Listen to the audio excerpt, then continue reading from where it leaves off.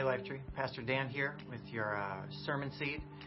And today I just want to let you know that we're coming up on a pretty big date for Lifetree. It was on October 10th, 2010, 10/10/10 to be exact, that Lifetree officially began. That was our grand opening, our birthday, our very beginning of the day. We became an official church and just started it all out at the Sharon Elementary School so many years ago. And we're coming up on what will be 10/10/20, which will be 10 years of Lifetree here in the Robbinsville community. And it's just hard to wrap our heads around the fact that that's actually, that we've made it this far.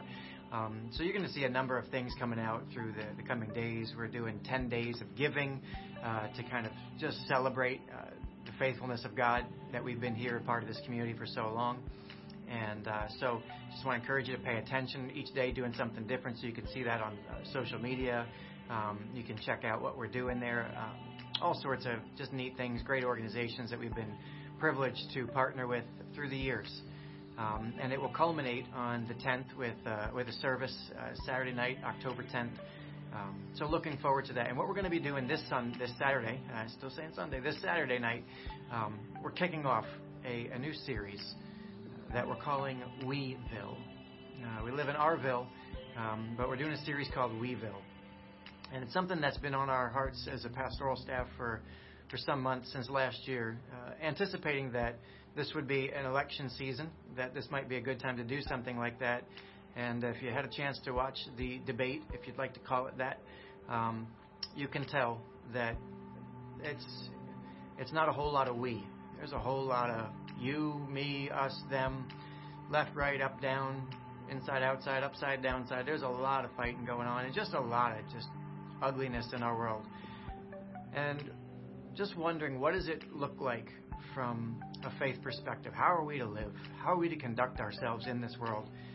And so I feel that we're going to be doing a study from the book of Philippians called Weeville. And so I just want to encourage you, this Saturday night, if you're going to watch Sunday morning at home, you can watch online as well. But we're going to be kicking off a new series and just asking God to show us a better way.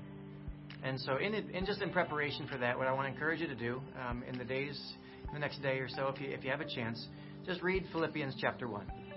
And just let God speak to you. Just take some time to read through Philippians chapter 1 and let God just sort of speak to you. And prepare your heart for the message that we're going to be bringing this weekend. So that's our seed for you. So excited just to celebrate 10 years of God's faithfulness, and also to say, okay, God, it's 10 years and you're still in the moment. He's still here, and there's something fresh and new. God continues to speak to us, and we want to have ears to hear it. So that's my prayer for you this weekend, church. Love you, and looking forward to seeing you soon. Have a great day. God bless you.